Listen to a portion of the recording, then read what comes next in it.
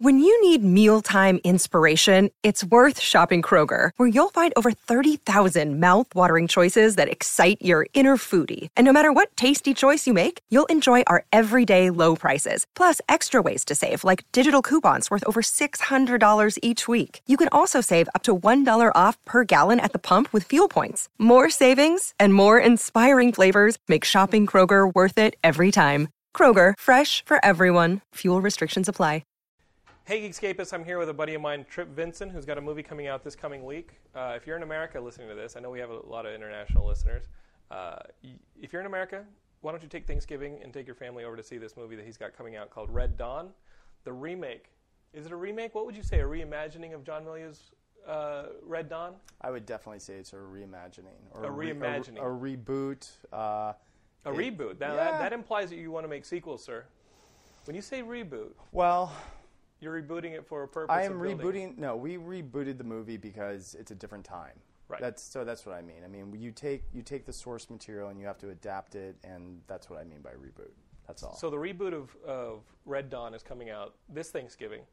I know that's the date that we all set in the States, but late November if you're around. Is it opening internationally at the same time? No.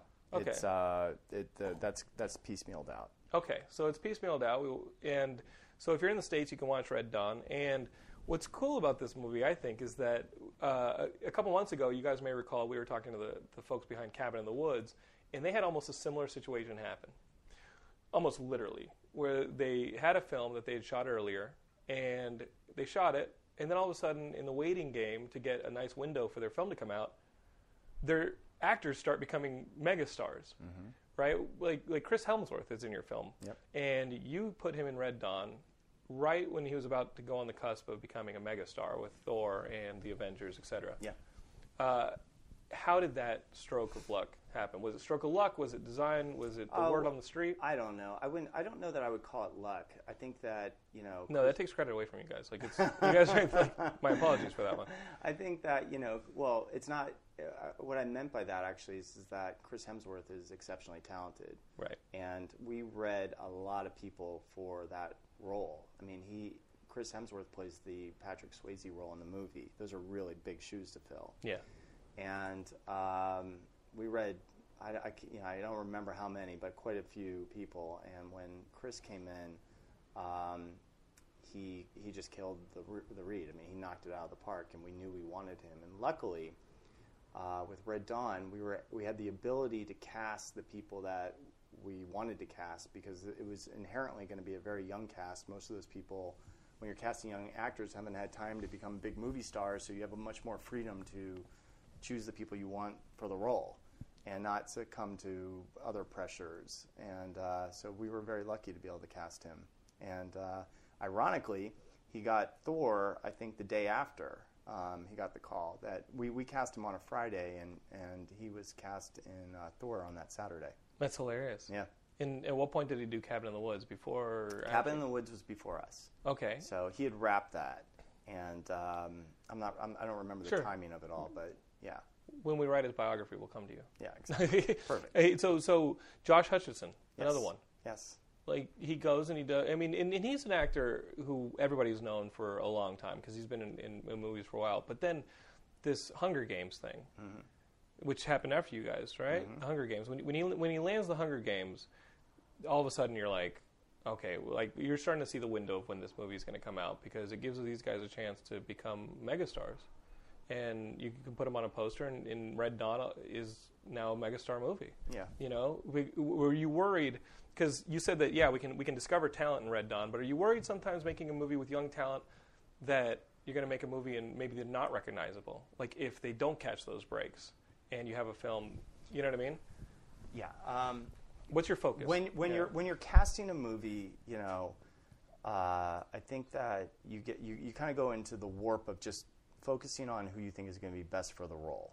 Okay. Yeah. I mean, all these other considerations about, if I cast this person, the movie will open more. I mean, those are kind of subconsciously in the back of your mind, but at least for me, that's not the primary concern. The primary concern is to find out who's going to be best for the role. And the reason for that, I think, is casting is so incredibly important. And if you make a mistake, because you think you're being smart, you could get really killed later. Like they're just bad in your film. Exactly. Or something just doesn't work. Right. And then you have a bad movie. And then, you're the die have been cast. Mm-hmm. So I think the main concern has to be on finding the right person. We got very lucky in some ways that the people that we cast ended up being incredibly talented, and then of course went on to have big careers. And that happens to talented people, so it's a good lesson, I think, to learn. Yeah, cast talented people. You cast talented people, you're going to look good. Yeah, hedge your bets with talented people. And now the delay on the movie.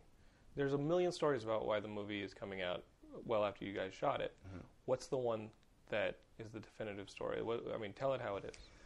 I mean, the truth is, it's actually in some ways pretty simple. I mean, the studio MGM was a studio that had the rights to Red Dawn, and they financed the development and production of the movie. When we finished production of the movie, they went into financial trouble and went into bankruptcy.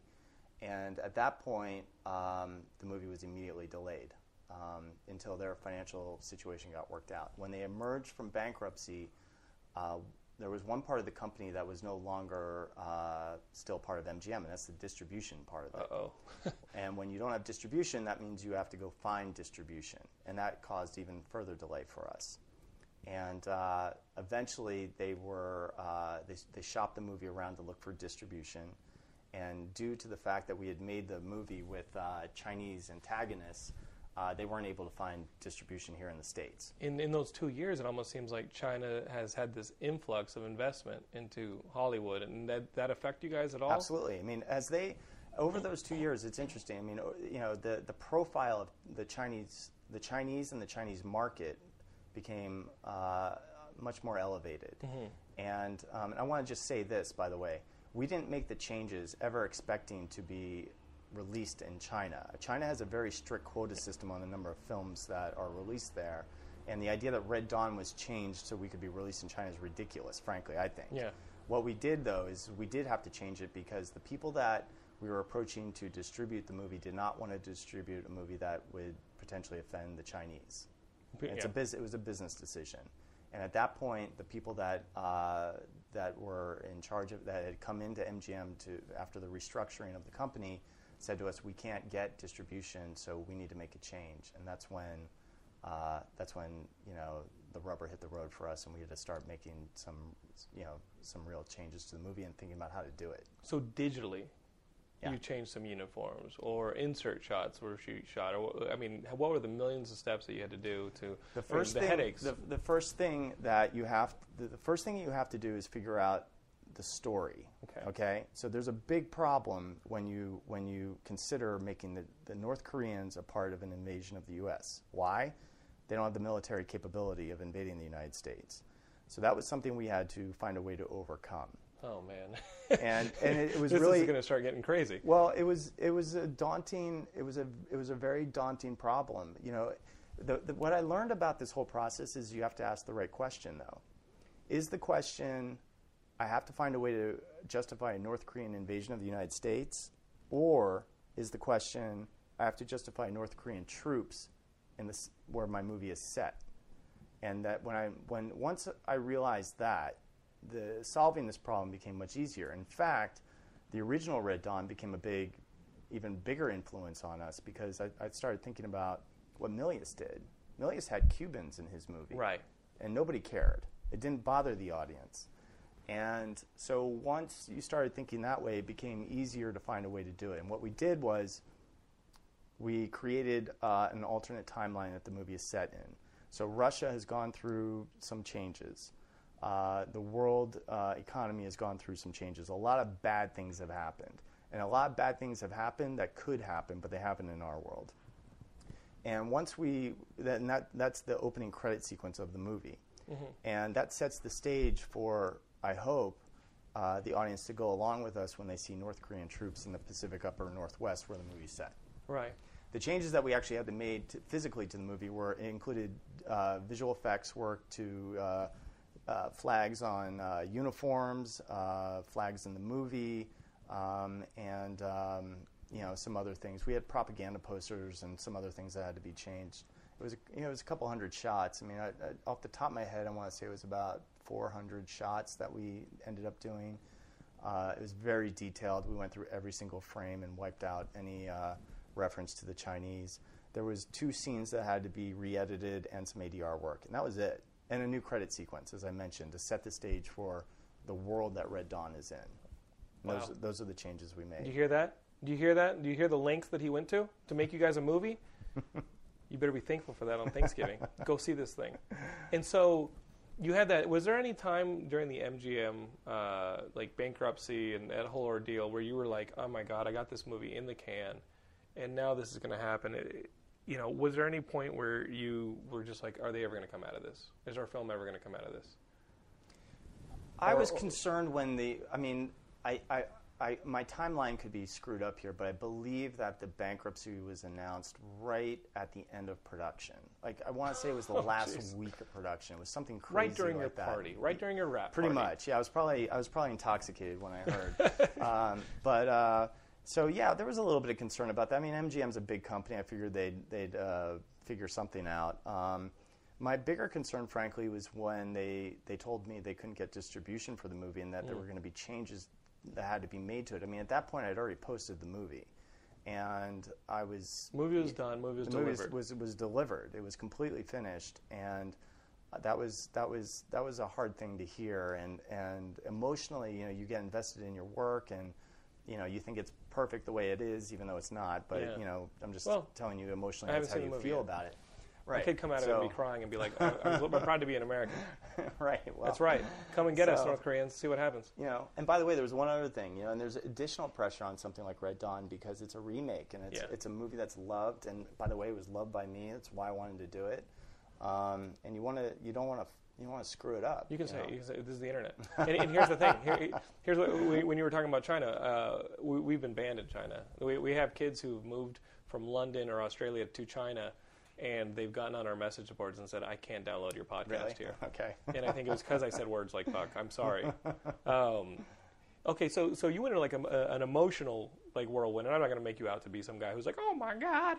But you started scrambling for options. Yeah. And when you've got other movies in production, you've got, you had the sequel to Center of the Earth. Yeah. Journey to the Center of the Earth. Yeah.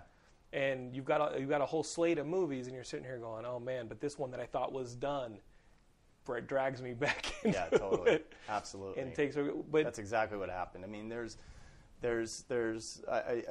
hadn't thought of it, but it's you true. just want to put it to bed. Yeah, you want to put it to bed when you're done with it, and you want the other thing is you want it to see the light of day out because you put all this work into it. And one of the things I love about this, what I do, is it's the most democratic business. You know what I mean? Right. I mean, people get to vote, and they get to vote if you did a good job or not. And every time you finish a movie, I mean, you serve it up, and you take your hits or you're a hero.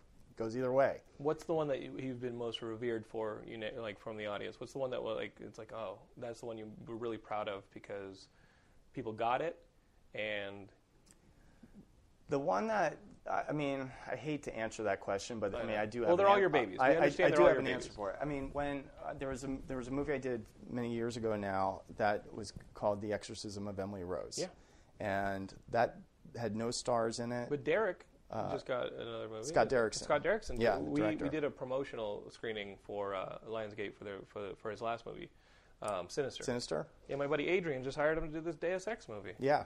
He's a great guy. So you pick Scott Derrickson, you give him this movie. Well, no, actually, Scott was somebody I had known as. Scott started his career as a writer, and I knew, he went to USC, and I'd seen his student films. I knew he had ambitions to be a director, and we became friends, over the years.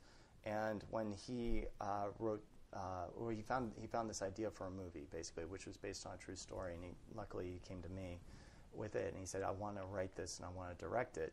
And that was a nice thing to hear. And I want you to produce it. I should have included that part of it. Right. And so we went and developed the script and developed it completely outside the studio system and then sold it.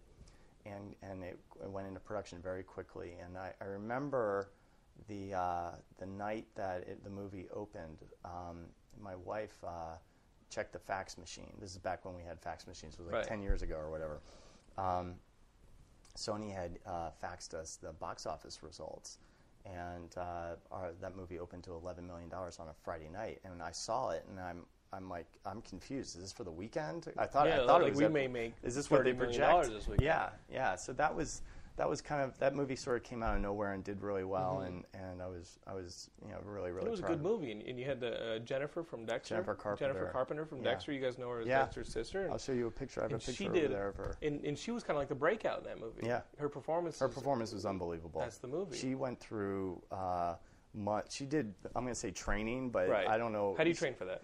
I mean, honestly, Ouija she was in a padded room doing all kinds of things for several weeks, working out that performance. You had her work out the MGM deal. You were like, listen, Jennifer, I need you to change all of these costumes to North Koreans, and when you're out, we'll be on set waiting for you. Yeah. You'll be, I mean, now I'm being really mixy with the timeline. So that one's you're proud of. What about a movie that you were like, wait, you guys don't get it, and you think that you're looking at an insane world? Well, I don't look at it that way. I think that if you do your job and you make a good movie, they come. And, Right. And so the times that I've failed, I think there's lessons to be learned from it. And that's the way I. This guy with his positive attitude. It's not positive. I think it's just reality. Realistic, right? You know, it's again. I mean, it's just it's very cool. It doesn't matter what I say. It doesn't matter what I want. Okay. What matters is the product. And if the product is good and touches people, then they come and spend their money on it. And you're proud of this Red Dawn? After am. everything you went through, because you walked through glass like freaking Bruce Willis. I really am very, very proud of it. I have to say, I stand by it. So, I mean, we don't know how it's going to do yet. We don't know how it's going to do. But I think that I can tell you this. This movie is something that I look at and I say, you know, what we set out to achieve was achieved. Now, whether that was the right thing, the audience decides that. But what we intended to do was accomplished. Right. And now it's up to you guys. Now it's up to you guys. He just threw you down the gauntlet. And the movie has tons of explosions. It does. Right? I mean, because here's the thing. We're in the middle of award season, and I'm looking to go and see a movie, and I'm like, do I want to go see it and sit through Lincoln? Do I want to sit through Flight? Do I want to sit through, and I have respect for all those movies. I mean, all those guys are great directors, but maybe sometimes you just want to go and be like, you know what, it's Thanksgiving, and I want to see shit blow up. And behind those explosions and in front of those explosions, I want to see an American flag. Mm-hmm. And then I want to see more shit blow up. Mm-hmm. And maybe he's going to make out with a chick and get the chick, right? And you know it's the chick from G.I. Joe and Conan, another John Milius remake. And I hope this does better than that remake. Because I was thinking maybe John Milius remakes are cursed after that Conan remake. Man, did you see that Conan remake? I didn't, no. Okay, no comment. So, I bet he did. But he couldn't say anything because she's in this movie, right? John Milius deserves better. I know that, even though I didn't see the movie. John Milius. I mean, when I saw that the Red Dawn was getting remade, I was like, man, that's scary. To touch that? Yeah. Scary. I agree. You had trepidation. I felt the same thing. There was that sort of scared feeling, but also excitement. And Can I do this? Yeah, exactly. Can you pull this off? And that's what convinced you to do this. No, I mean it's just an honor to even to try it. What's that? Have the opportunity to do it. Yeah, Let's go for absolutely. it. Why not? If you guys don't like it, the movie's still sitting there. Right. You can sit there and watch C. Thomas Howell and run around with that. You know, it's a good C. Thomas Howell movie. Yeah. So you can always have that. You can have Charlie Sheen back during the normal years, and have Patrick Swayze. But the weight of the original was felt by all of us. I can honestly tell you that, and that was something that, you know, you got to deal with, and I think it makes you work harder. You know, I mean, that movie set the bar really high. Did Milius contact you? No. Did you get a blessing? No. No. Nothing. Absolutely. Is he mad at you? I've never spoken to him about it. I know, you know, I've heard he said publicly that, you know, he's obviously completely against it, which I against it. Yeah. He has his movie. I like John Milius. He does, but this is his baby, movie. and I respect that. I totally. I thought the Jaws speech was his baby. That's his baby too. You know, the Quinn so is speech, that one. The Quinn speech in Jaws. I have an Apocalypse Now poster on my wall. Come on, John, you've had a good run, buddy. You've had a good run. Let people play in the toy chest, all right? Well, look, you know, I'm sitting across from this guy. He seems all right. I'm sympathetic to that, and I'm sure I would feel the same way. So I don't. We didn't go back in George Lucas's movie. You went and did like a cover version. Right. What's wrong with that? You see any rock stars being like, wait, you can't cover my albums. You can't cover my songs. How many times has the Beatles been covered? And did you see any of them be like, no, don't cover my songs? Am I speaking that this is different? It's a personal thing. It is a personal thing. Listen, John, we'll send you a Geekscape shirt or something to make you feel better. I mean, we have nothing but the utmost respect for John Milius. Literally, I was like, are they really remaking Get Red Dawn? And I was mad about it for a day. And what's the point of being mad about remakes? It seems like the internet just waits for a remake to show up so they can just be mad and justify the fact that they're on the internet. No one's going in and taking your Here's DVDs the thing about and remakes, taking them out of here. Yeah, They're celebrations. Well, exactly. Well, that's the way I look at this. But the other thing, we were talking earlier before you were recording about stories. Yes. And some very famous people have said the same stories are told over and over again. I believe that's true. And I don't see a big difference between doing a remake, trying to bring something new to it, and celebrating, whatever the original material or the original movie, whatever. Even